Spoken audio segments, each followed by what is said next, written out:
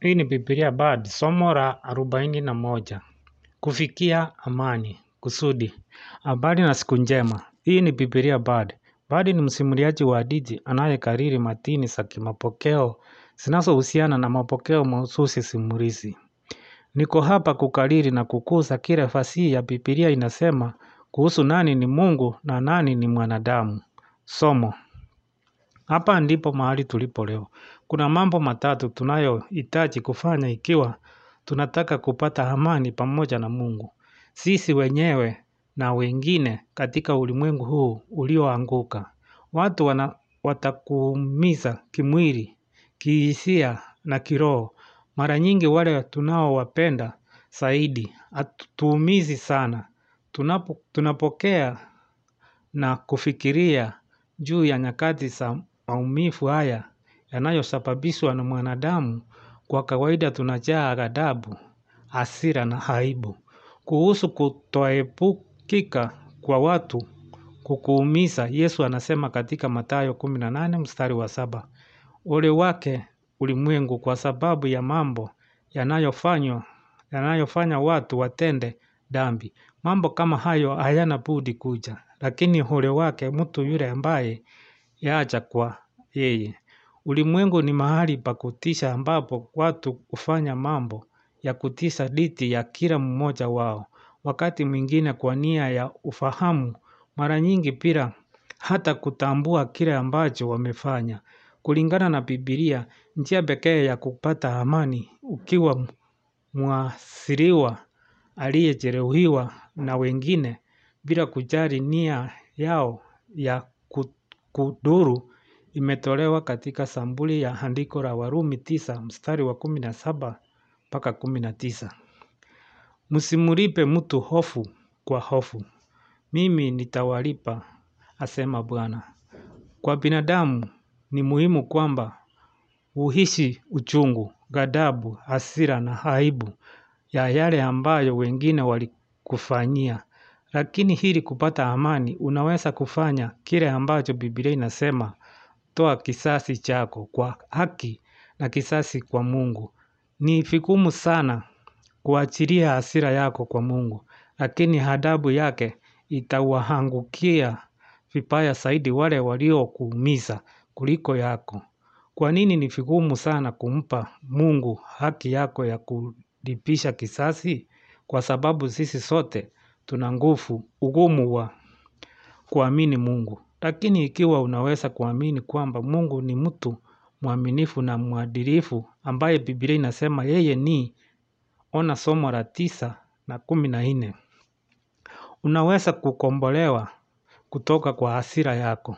Mara tu unapoweka kisasi chako kwa Mungu, usirudi nyuma.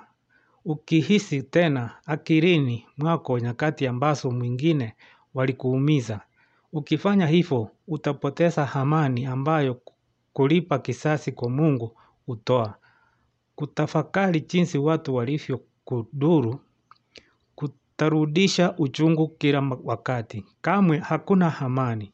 Ikiwa kwa hiari utafungua tena matukio haya ya kutisha kwa kuyakumbuka tena katika akili yako, unachagua kuacha amani ya Mungu na kurudi kwa kile ulichokukomboa kutoka. Ghadhabu yako, hasira, hamu ya kulipisha kisasi, chuki na aibu. Uhuru kutoka kwa hasira hii inayochemuka inakuja tu ikiwa inarudia uamuzi wako wa kutoa haki yako ya kisasi kwa Mungu. Kumpa Mungu haki yako ya kulipisha kisasi huleta kufungwa na amani na huondoa maumivu. Majadiliano. Hatua inayofuata ya kupata amani ya Mungu sisi wenyewe na wengine ni jambo gumu zaidi kuliko kumpa Mungu haki yako ya kulipisha kisasi. Ni kuwasamehe wale waliokudhuru. Mathayo 6 mstari wa 14. Yesu alisema yafuatayo kuhusu umuhimu wa kuwasamehe waliokukosea. Kwa maana mkiwasamehe watu makosa yao, na Baba yenu wa mbinguni atawasamehe ninyi. Bali msipowasamehe watu dhambi zao, wala Baba yenu hatawasamehe ninyi dhambi zenu. Paulo anapofafanua hili katika sambuli ya kifungu kifuatacho, Wakolosai 3 mstari wa 13, vumilieni na kusamehe ninyi kwa nyinyi. Sameheni kama Bwana anavyowasamehe ninyi. Acha amani ikiwa Kristo itawaleta mioyoni mwenu. Ukisamehe unavyotakikana, hata kama ni vigumu kufanya, usirudi nyuma akilini mwako kwa kurudia kosa ambalo adui yako alikutendea dhidi yako.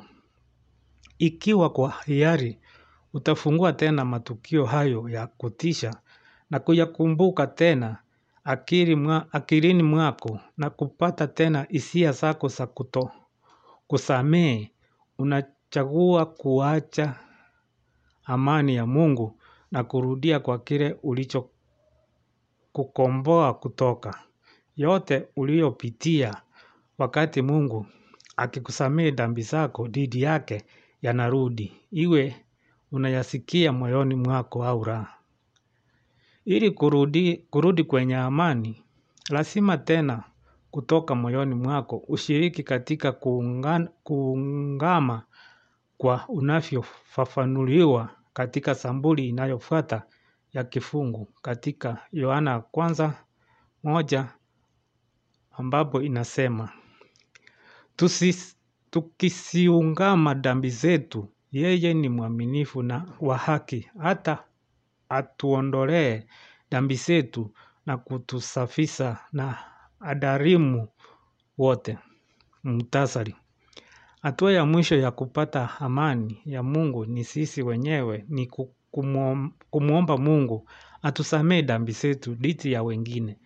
Ndiyo, katika ulimwengu huu si tu kwamba wengine wanatudhuru, bali tunawadhuru wengine. Wanadamu sio tu waathirika. Kila binadamu pia ni mhalifu wa wengine. Iwe anamdhuru mtu mwingine kimakusudi au kufanya hivyo bila kujua. Kabla ya kuwa na amani na Mungu na sisi wenyewe, ni lazima tuombe na kupokea msamaha wa Mungu kwa dhambi zetu. Kulingana na Biblia, Mungu ametayarisha kifo, kuzikwa au ufufuo wa Yesu Kristo kwa msingi wa msamaha wake wa dhambi zetu dhidi yake na dhidi ya wengine.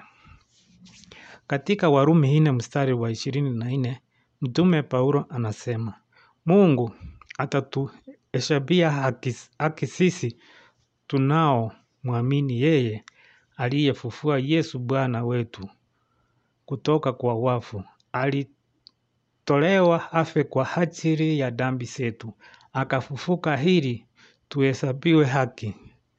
Tunapata msamaha huo kutoka kwa Mungu kwa dhambi zetu tunapoomba na kuamini kwamba alivyoeleza katika Warumi 10 mstari wa 9.